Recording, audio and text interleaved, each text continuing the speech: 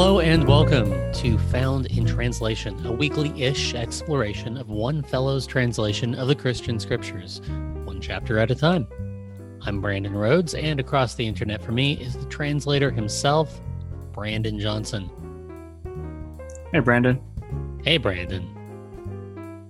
How's it going? Weird. Yeah, it is kind of weird. Yeah, it's like that Spider-Man pointing at Spider-Man. Yeah, no, I was just joking with my kids, like, hey, I need to go meet with me, and they're like, what? I'm like, oh yeah, that joke only makes sense to me. But yeah, and by Brandon. me, I mean him. Wait, right? What? Yeah. No, I'm gonna go hang out with my friend Brandon. That's my name, so funny dad joke, right? Yeah, that's exactly it. You asked me how I'm doing. I am doing pretty groovy. I found a new stretch along my favorite park here in Salem that they just reopened right along the Willamette, and it is sublime. Approaching sunset. So I got to go on a walk there yesterday, and it was like God juice. It was so good. Yeah. That's God juice. All right. Yeah. I don't completely regret that phrase, but we'll keep it in. How about you? Yeah, I mean, God juice, I guess, makes me think of our church community, and our family went camping this weekend, and took a nap in the hammock and got up and immediately thought of the fact that I learned that oxytocin is stimulated from the smell of the humus, which is the actual word for like the forest floor, soil mixed with all the debris and stuff in a forest. Like that smell stimulates oxytocin, which for those that don't know is like the cuddle hormone, the bonding hormone in humans. Yeah, it was a really nice experience. Although that means that our family was camping 2 weekends in a row.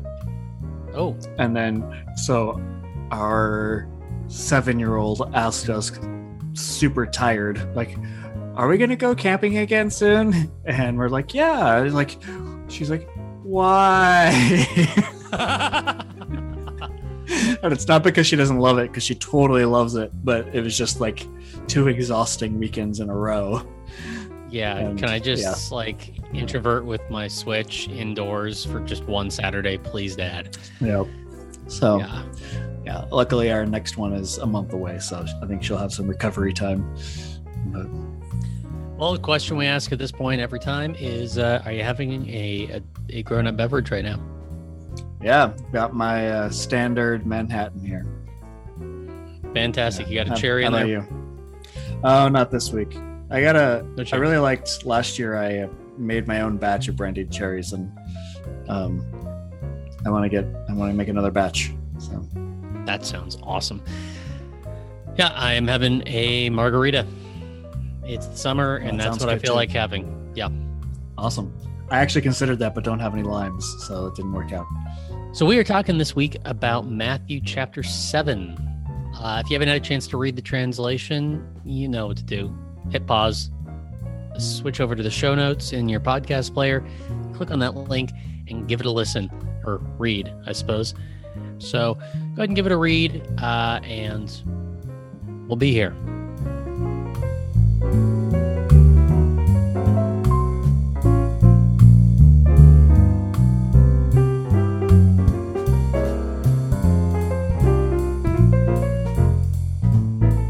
Welcome back. So, this chapter,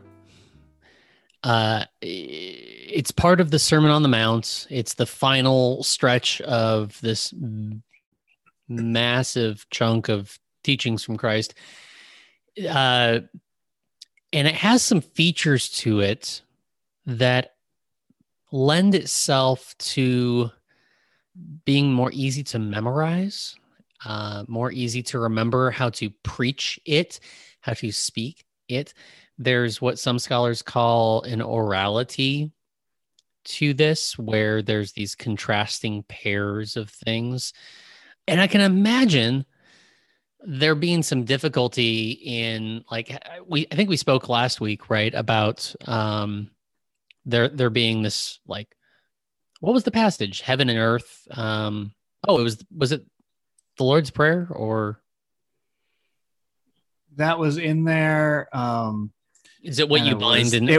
it was the treasures in heaven, treasures in earth, where I didn't translate in a way that was very well paired. That was a clear, like,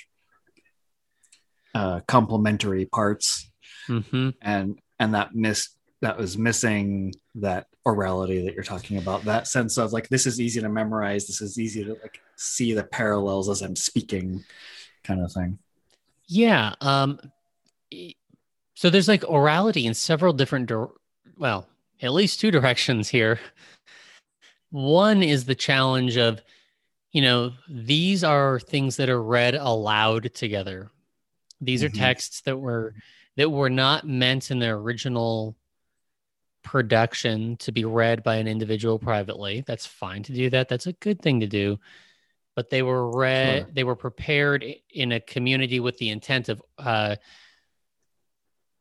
reading aloud. In fact, it was so common back then that it wasn't until I think a century or two after this that anybody figured out how to read without reading it out loud. Like they could read a document in their head. And that was like a mind screw for everybody else. Like, what kind of crazy ass of voodoo are you doing here? That's interesting. I had not known that, which is still reflected in some words. For like lectura in Spanish means reading, which sounds a lot like lecture in English. Oh, yeah. That's reflecting that thing that reading originally was done out loud in a communal setting. Yeah. And that also makes me think of like, I didn't know that, by the way, like that's like when essentially reading in your head was invented, was just a couple of centuries after this. Like this, I think it was the second century. But what does come to mind is in First Samuel, when Hannah was praying, and I don't remember the way it's worded, but essentially is praying in her head, praying in her heart, like Samuel walks up and can see her mouth moving, but she's not making any sound. She's not speaking out loud. And he asks her essentially, are you drunk? Like, what's going on? They're not used to the idea of praying internally either. Prayer was out loud always. Mm-hmm. So yeah, it's interesting to note how culture changes over time. Yeah. And so these documents were prepared in a way. I mean, one, it's claiming here to be basically what Christ said. But it was also, fine-tuned in a way that's, for this thing to be read out loud. And then looking forward, the orality of it is the way in which, it is continued to be read, well after humans figured out how to like read with their mouth shut. Weird. Yeah. Yeah. That was like a novel development in human ability. It's kind of interesting to think that everything we do at one point was the first time that it was done. Yeah. Yeah. And that one is like, wait, what? Really? It took, we had developed language like how many thousands of years prior? And cool. Okay. I guess even like having our individual copies of it too, like you mentioned a few minutes earlier, like reading it as an individual, that was impossible until the printing press. And even then, until even printing press technology advanced, it wasn't like most people had their own copy. Yeah. And so this would have been like people, the early church having a copy of Matthew would have been one copy for the entire church. Maybe not even every church would have had a copy. And it wouldn't be in the vernacular of that culture by the time the printing press arrived, right? It was in ecclesial Latin. Right. Yeah. Makes me think of Julian of Norwich, one of my favorite medieval mystics. That's the first religious writings that we have in English because it was illegal at the time to write religious material in English. Really? Yeah. Man, that is a dumb law. Because it all had to be in Latin, and English was a new enough language that it was seen as less than. even than other European languages at the time. I mean, I should take that back. It's not a dumb law because it's a dumb law, Brandon. The intent.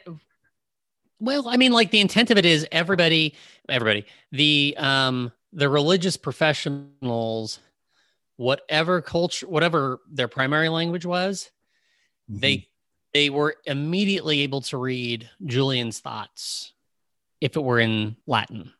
They were like, there was no need to. Yeah. Across the continent. Yep. Yeah. Like there's a belonging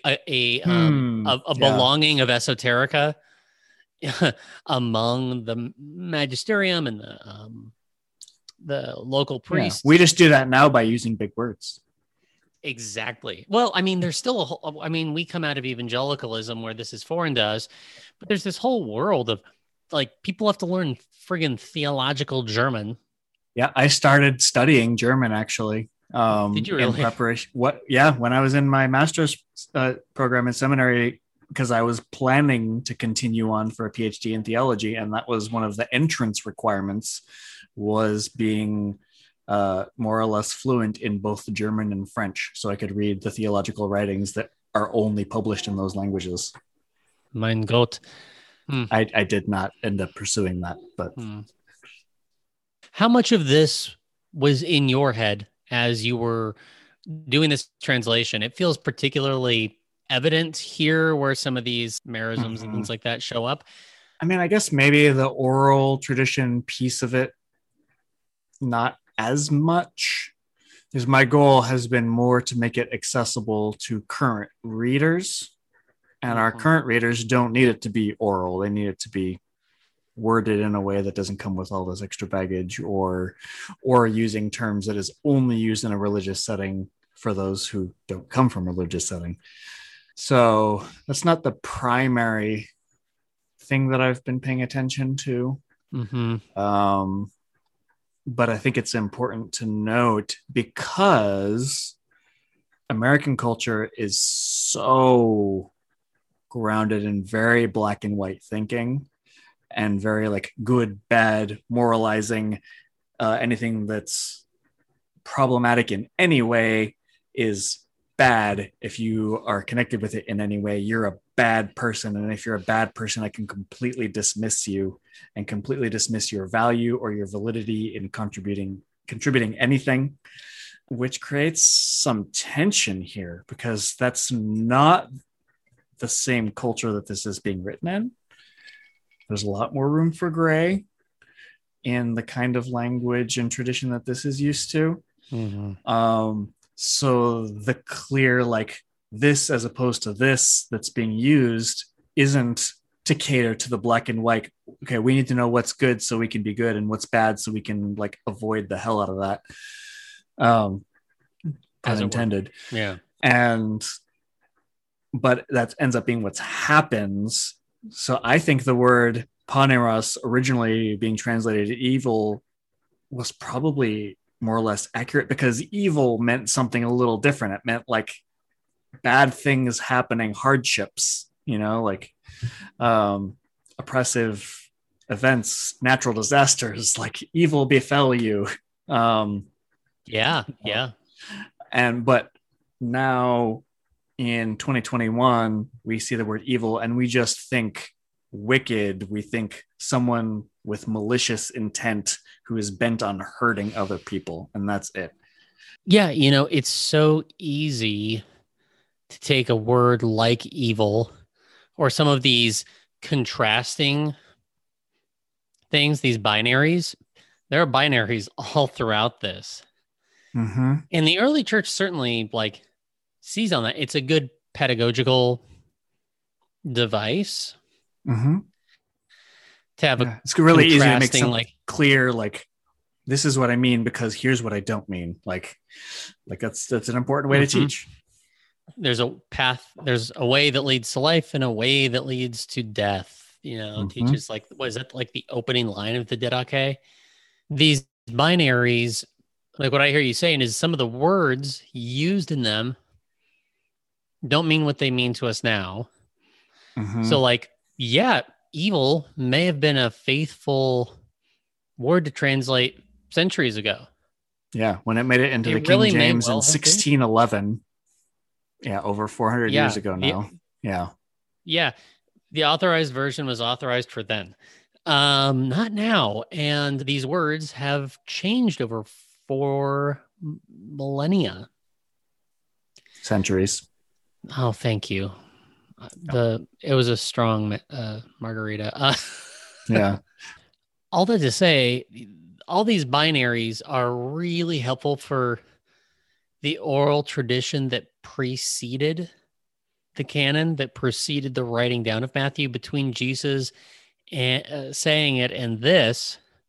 That was really helpful, a way to remember it from one person to the next and have some basic fidelity to between what Jesus said and what Matthew says Jesus said. Really great. Also really great for Matthew, writing something down that his listeners can remember.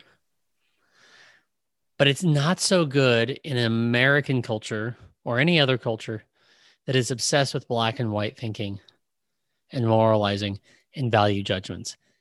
I would add to that also cultures that have gone through a particularly imperial captivity to Christianity.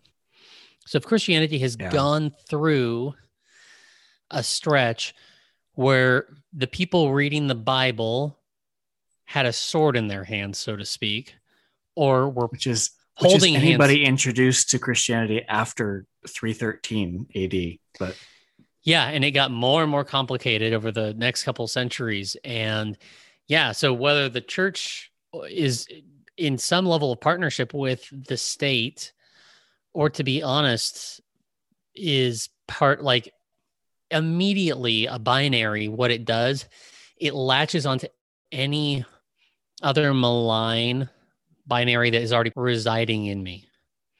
So if I have some internalized patriarchy, internalized fear of foreigners, fear of rule breakers, fear of people who do things that are different from what I was expecting, if I have an internalized power, Brandon, you're describing dynamic, yourself like the Pharisees. What are you doing? Indeed.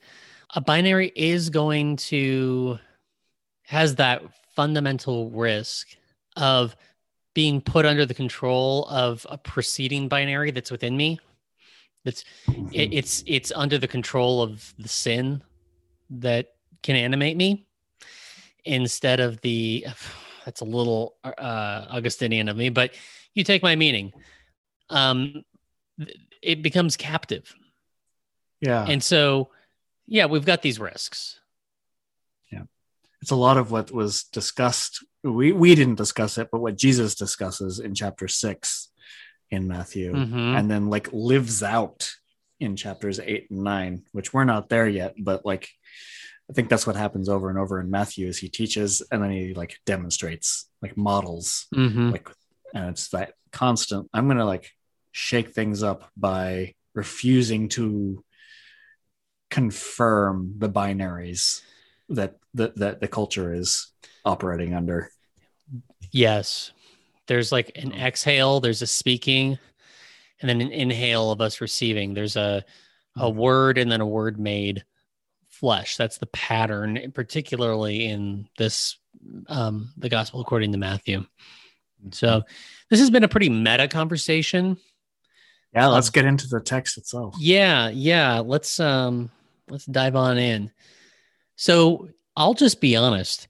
Verse 6 makes no bleeping sense to me. That's not your translation. That's just generally.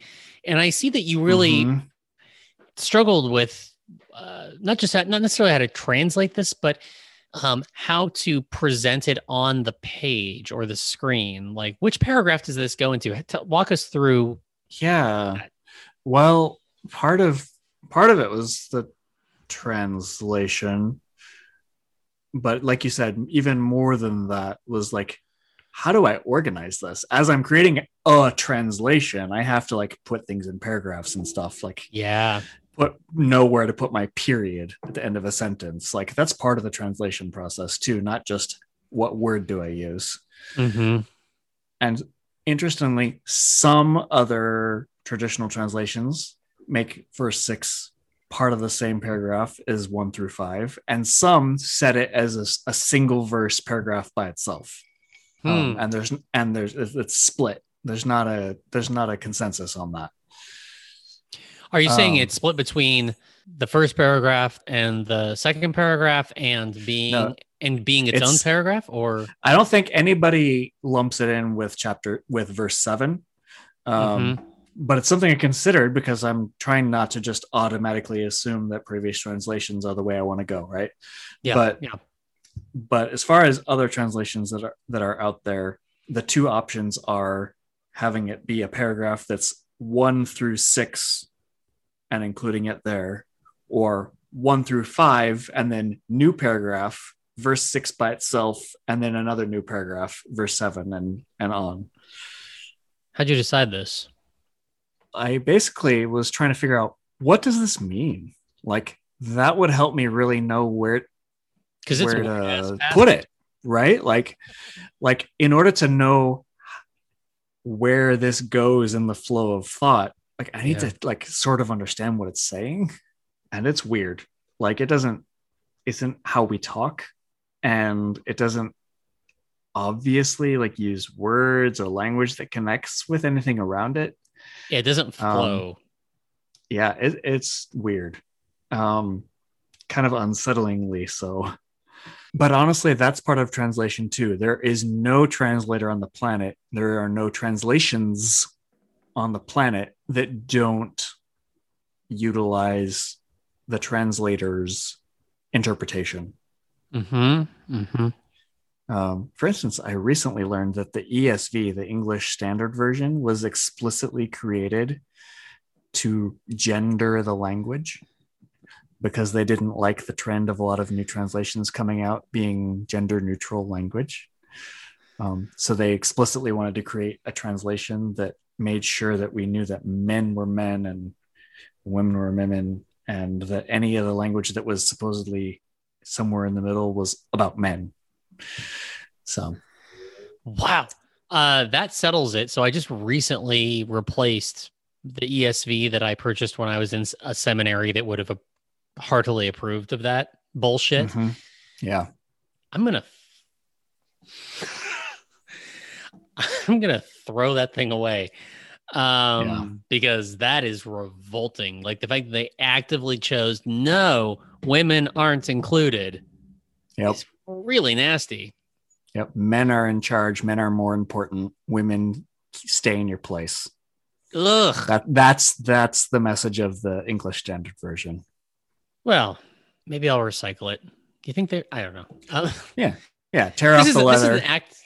Yeah, or this is whatever it's it is bound leather. in. Yeah, it's an active question. What's the most theologically responsible way to dispose of a Bible? Burning? No, not burning. Burning? I mean, Maybe, I guess maybe. if it's promoting values that fit with the Valley of Hinnom, maybe burning. There it is. Yeah, yeah. I'm going to Uh, cast it into the. It's going to be consigned to the fate of the baby Hinnom sacrifice. Valley. Yeah. Yeah. Mm-hmm. Yep. Because they are sacrificing women, Mm-hmm. and that Women and anyone that's too feminine yeah. Basically, in their non-masculinists. view. Yeah. Yeah.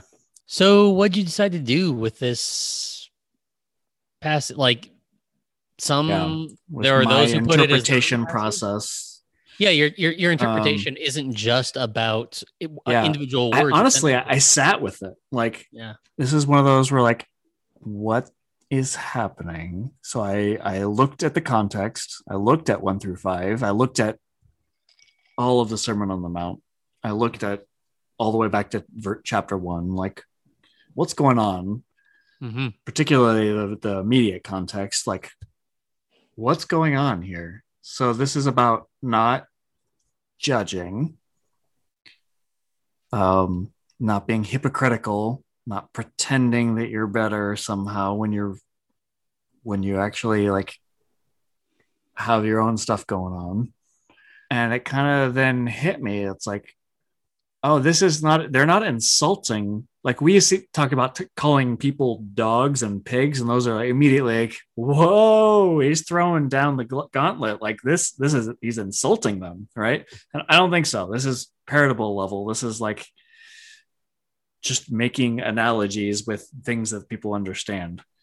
So don't give the dogs what's designated God, and don't toss your pearls to pigs. Like, don't offer things where they don't belong. Don't offer your judgments where they don't belong. Mm-hmm. Mm-hmm. Otherwise, the pigs will just trample them like pebbles, and the dogs will turn around and tear you apart. I think what it's saying is, if you are moralizing, if you're judging, and your motives aren't to benefit the person that you're talking to, but they're to make you seem better in some way, mm-hmm. people know that you're not genuine. They can tell. So they're either going to trample them like pebbles, in my view, meaning just like disregard them entirely, like they're going to ignore you, or they're going to know that you are a phony piece of crap who's judging them and trying to make you look good by telling them how they're awful. Mm-hmm. And they're going to respond with hostility because you deserve it.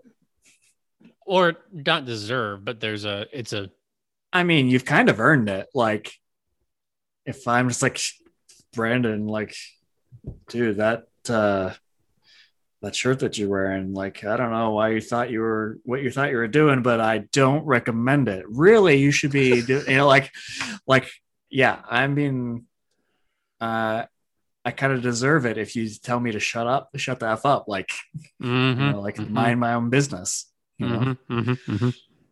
I know that, like, I don't like the deserve language either, and like at a like more cosmic level, like I wouldn't use it at all. But it kind of like is the natural consequence of offering my opinion where it's not genuinely being given to be helpful, you know, mm-hmm. where it's being given to make me seem better.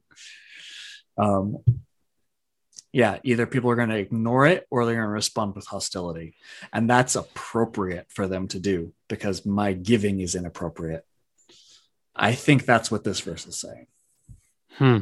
And with sitting it with it and kind of coming to that understanding of it, I decided, okay, I think this should go with verses 1-5. I feel a little less confused about what this stretch means. Thank you. Yeah. It doesn't have to feel super clear for you because honestly, I keep forgetting what I decided here, what it meant. And I have to think about it for a little bit each time I come back to it. Because again, like the wording is like really foreign. It's not how I would teach that concept. And it just doesn't quite to my ears, 2,000 years later, it doesn't immediately flow. Like, so there's another, you're generally sitting in this position of this hunch that the Sermon on the Mount, you have it in the footnote, is a clear not clear, but there is a progression of sustained argument and thought mm-hmm. that Christ is presenting to people. And there's another way of reading it that unfortunately translations have headers inserted all throughout all of them. Yeah, basically all of them do this, and they're like a word about hypocrisy, a word about judgment, a word. So what it makes it feel like is here's a bunch of random shit Jesus said that we've stitched together into a sermon that's really just him firing off random sagely bits of advice, which, you know, that's fine. That's a form of literature. It just, that's not a typical thing. I've even heard it explicitly taught that the Sermon on the Mount is like a collection of sermons from Jesus throughout his work. Mm. Like it's actually like pulling together different messages from different times and just kind of lumping them in one place so that they'd be in one literary spot. I mean, I'm fine with that, provided that And I, you also say that yeah, he tried to harmonize it a little. yeah. And I think there's a different question of, is that what historically happened as far as when Jesus said these things? Mm-hmm. And is that what the author slash editor of Matthew was doing when they put them together? I don't think so. I think there is a clear progression. You didn't say, you hemmed it clear, and I'm going to say clear. I think there's a clear progression. This is one thought that's developing from point A to point L or whatever it is, that's trying to get at kind of a core central idea. And there's more than one thing discussed, but there's kind of I think it's thematic, that it runs with one general theme that each of the specific pieces of content are reinforcing. Yeah. Yeah. So I like that you're at least taking a stand on insisting that this is part of that. I think making it a separate paragraph would have said, here's just a random thought. So let's see, looking forward, let's jump down to verse 11. Yeah. What are you seeing there? Let's see. If you, being destitute, still understand to give beneficial things to your children, then how much more will your divine provider give beneficial things to whomever requests it? Tell me about the word destitutes. Like, that's a very economic word, and I'm used to, I think the word evil more typical. If you Typically, being it's translated as evil, yeah. If you being shitty still understand, like, yeah, as you know, different. Are a terrible person. Don't you agree? If you dumb bastards. This is a shared understanding that we have, like, right? You're a terrible person. I'm Jesus, so I can say these things, even if I just said don't judge. But this, right. Yeah, it's a weird placement if that's what it actually means. So destitute. It comes back to that poneros, the Greek word that's just traditionally just translated evil over and over again. But even if looking it up in a lexicon, like a Greek English dictionary, evil's not really the word. What it means, like, it's kind of tucked away in there, but the basic meaning of it is involved with like oppression, involved with hardship, involved with kind of being in rough shape. So unhealthy, even diseased would be an appropriate translation depending on the context. And I don't think it has anything to do with being malicious of intent and bad behavior. That could be involved, I suppose, if you're involved in like oppressing and causing hardship, but like it really has to do with that. At its core, I think it has to do with the idea of harm. Being harmed or causing harm, and you have to use the context to kind of figure that out. Yeah. Well, this translation, like destitute, contrasts it with the divine, like the divine who has all things, who can give all things. If you, being destitute, still understand to give something good, if you're able to, like you are broke. And yet you still understand you want to give something decent. Like, how much more the person that has all is of course gonna do this. Yeah. There's a dignifying energy there towards the economically excluded, the destitute. Yeah. I mean, most of Jesus' audience was like peasants, like was the people who had almost nothing, just enough to get by, or less. Maybe not really enough to get by. His audience was not particularly a bunch of upper middle class dominant folks. Sure. Yeah. And also the kind of moral narrative of what he's talking about is not one where the truest thing you can say about people is that they're evil. You who have a Oh. sin nature and were consigned to damnation Oh, by God from before all eternity. yeah. Frankly, I don't think anybody, even Paul, actually talks about a sin nature. Nope, I agree. Yeah. Definitely not Jesus. Yeah. So, Yeah. There's no reason, there's no need. Like that sort of binary works for like imperial intent. Jesus is not generally known for any imperial intent. yeah. So there's a Yeah. If good you're trying reason to to be read that skeptical. here, Yeah. like there's an issue because, like I said, in chapters 8 and 9, Jesus is modeling the teaching of the Sermon on the Mount and the teaching of chapters 5 to 7. And he's very explicitly going counter to those assumptions. The assumption of like this person is good, this person is evil, this person is in, this person is out, this person has a sin nature, this person is part of the saved people of God. Those are explicitly the things that are being challenged over and over and over in chapters 8 and 9 by what he does. Boy, reading it as literature, crazy, changes it. Yeah, weird. Like it has a context that like shows what he's talking about.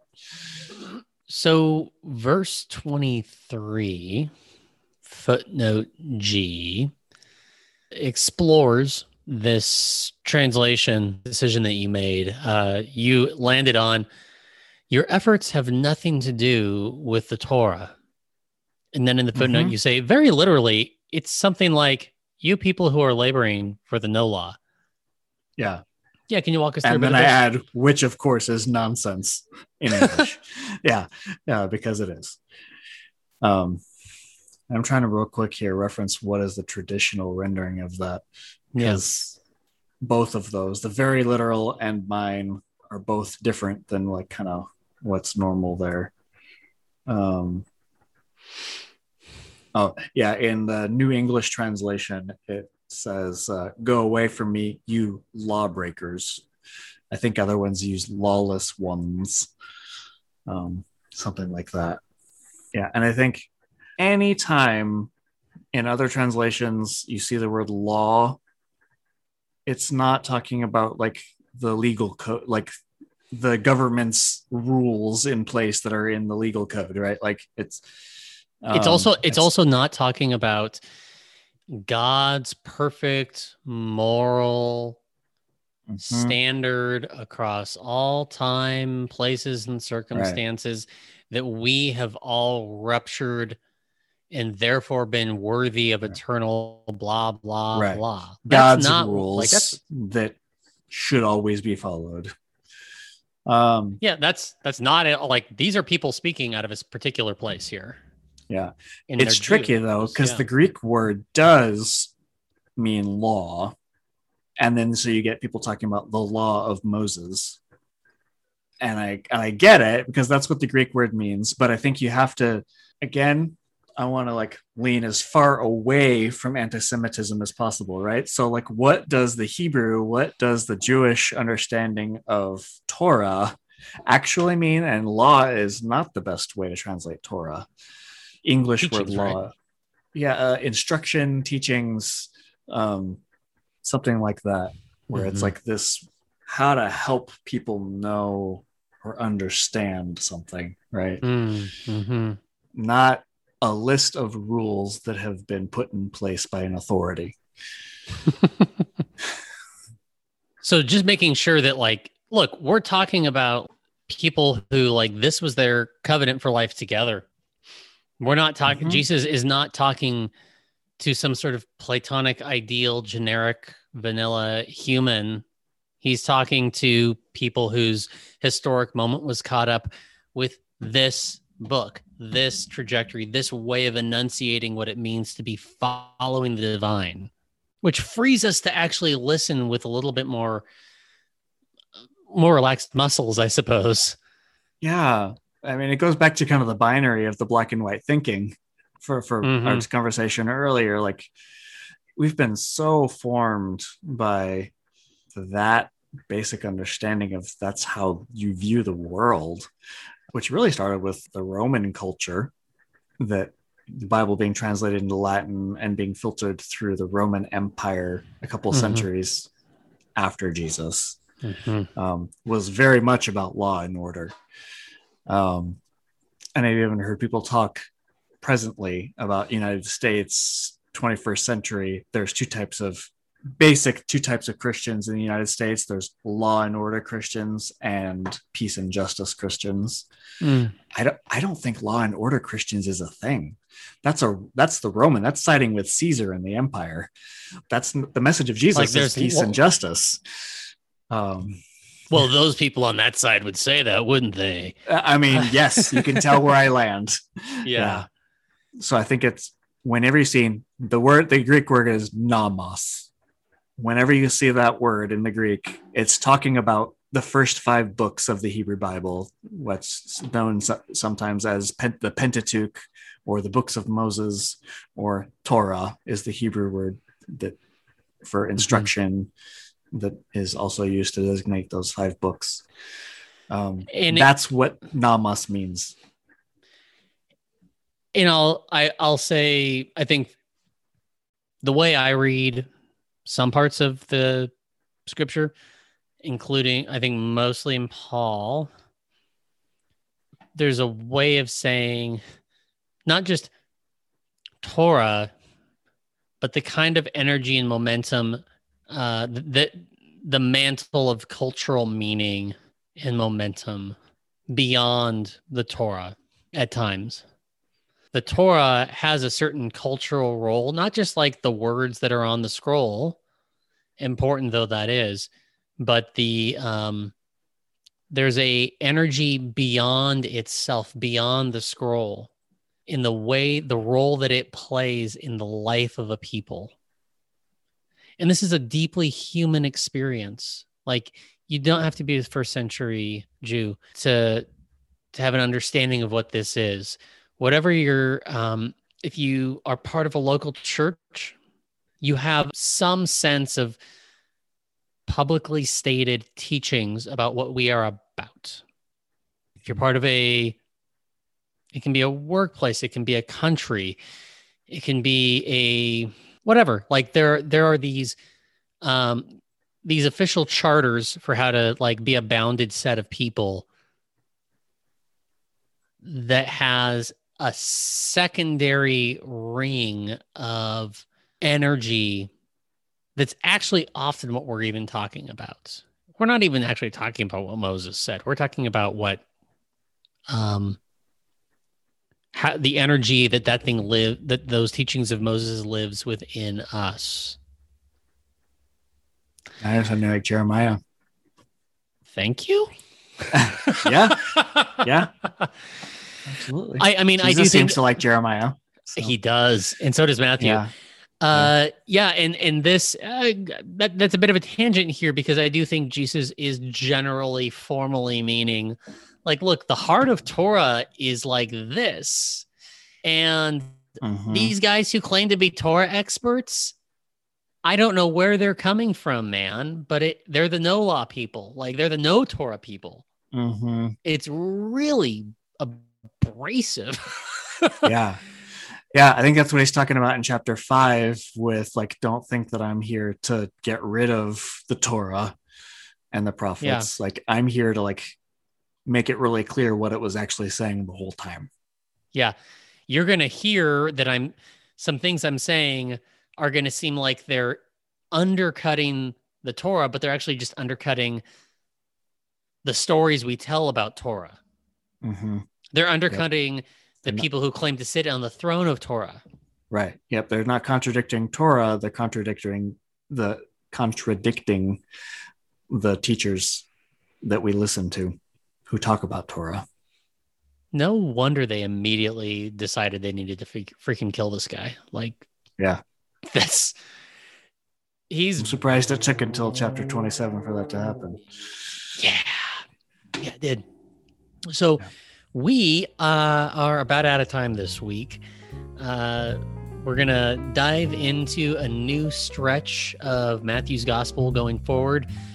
many more stories of what Jesus was doing and more stories that Jesus tells. So this is going to be a pretty clear shift in the kinds of things we're going to explore. And I am super excited for that. So we are both thankful, as always, for your participation in this project. The easiest way to support Found in Translation is to leave us a rating or review in your podcast player of choice. If you're on iTunes, please tell other Apple Podcast users about this show. Tell them what it means to you. Why? Because that makes it easier for more people to find the show and join the community, which is actually the second best way to support the show. When you join the community as a sponsor, you can do, which is just $5 a month. You get comment access on the Translations Google Doc and the satisfaction of knowing that you are supporting exceptionally nerdy independent media. You can find the link to join the community in the show notes. The music you're listening to is by Kevin MacLeod at Incompetech.com. Found in Translation was produced by Perry FM on Chinook Land. Say goodbye, Rainen. Goodbye. Bye, everybody.